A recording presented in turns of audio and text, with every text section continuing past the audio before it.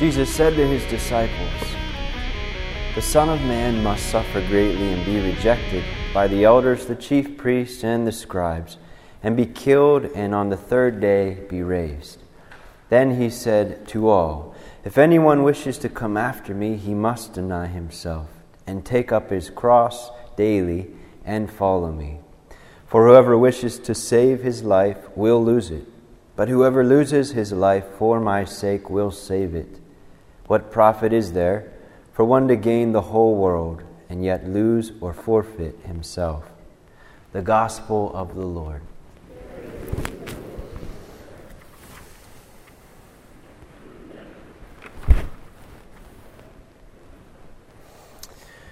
Among all the religions that we experience in our world, Muhammad and Buddhism and Confucius, all of these world religions, Muhammad eventually turned to military might, and Buddha and Confucius turned to other ways. But we look at Jesus Christ, and Jesus turned into the cross. He turned into human suffering. He turned into death. And either he's crazy or he's God, because he's the only one that walks right into the darkest of darkest places, death. And so as we look at our readings today, we see Jesus inviting us as his followers to enter into death with him. "Take up your cross and follow me," he says. Daily, not just once, but daily we take our cross up to follow him. And so our first reading speaks about how God wants to give us life and prosperity. And he speaks about, in order to be blessed by the blessings of new life and prosperity, in order to enter into the promised land, we must obey the commandments of the Lord God, which he gives to us. And if we want to experience the curse of death, then we basically disobey his commandments. So we look at these readings today as we begin our Lenten journey, these next 40 days, and the Lord kind of really basically frames our mission and our goal, which is to follow him. And to follow him, it's to take up our cross, to deny ourselves. So for us to enter into new life, we have to obey the commandments of God. So as we go through these 40 days of Lent, we might look at our lives and examine our lives in light of the revealed law of God, which came through the Ten Commandments. And then we see where we fall short of loving God and our neighbor. And then it's there that we see the need for self-denial. Because to take up your cross and follow Jesus is basically to love as he loves. And when we love as he loves, it requires us to deny ourselves of our fleshly desires or our lower-based carnal desires or appetites, which often lead us to serving self rather than others. So to serve the Lord,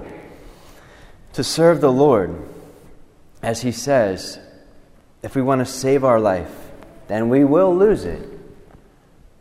He says, to save your life, you will lose it. But whoever loses his life for my sake will save it. What profit is there for one who gained the whole world and yet forfeit or lose himself? So today, our hope is in the Lord. It says, blessed are they who hope in the Lord, because it's the Lord who gives us the model and an example of what it means to follow him and love him. But he also doesn't just leave us with the Ten Commandments, he gives us in the New Testament the power to follow the Ten Commandments. We say the power of the Holy Spirit has been given and poured out into the church so that we can follow the Lord, so that we can walk in his way, so that we, like Jesus, can enter into darkness, suffering, and death. And we don't enter it for the sake of itself. We don't enter suffering and death for the sake of suffering and death. The reason of entering suffering and death, the reason that I deny my life and give up my life and lay down my life, is because I want to save souls and I want to give glory to the Father. That's not me. St. Paul says, it's no longer I who live, it's Christ who lives in me.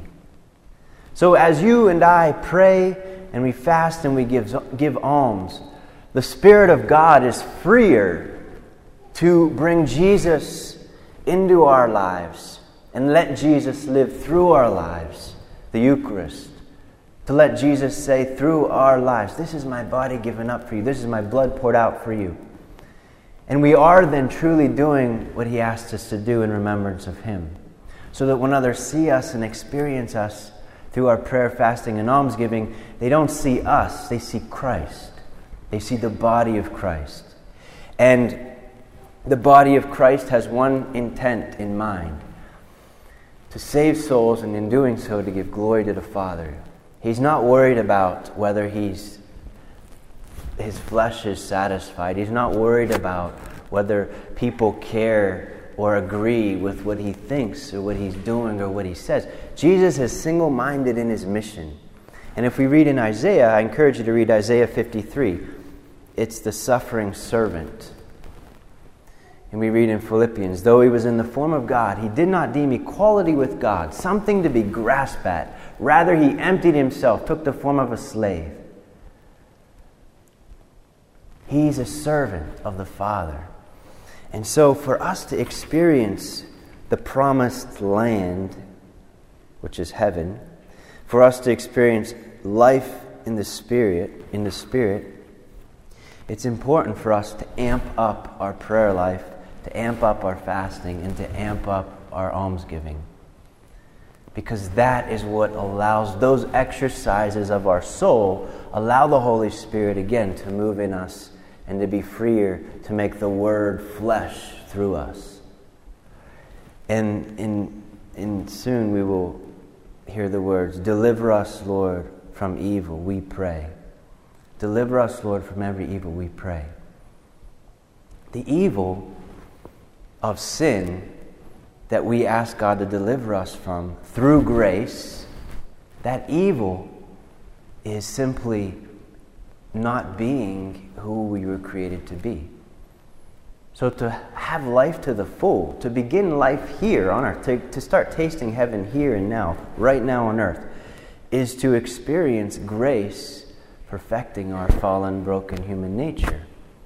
And when we start to experience life to the full, this is what makes Christianity so beautiful. Because it's through entering death, sacrificing self, that you actually find yourself. And that's why the world just can't grasp it. Because only the Holy Spirit can say Jesus is Lord.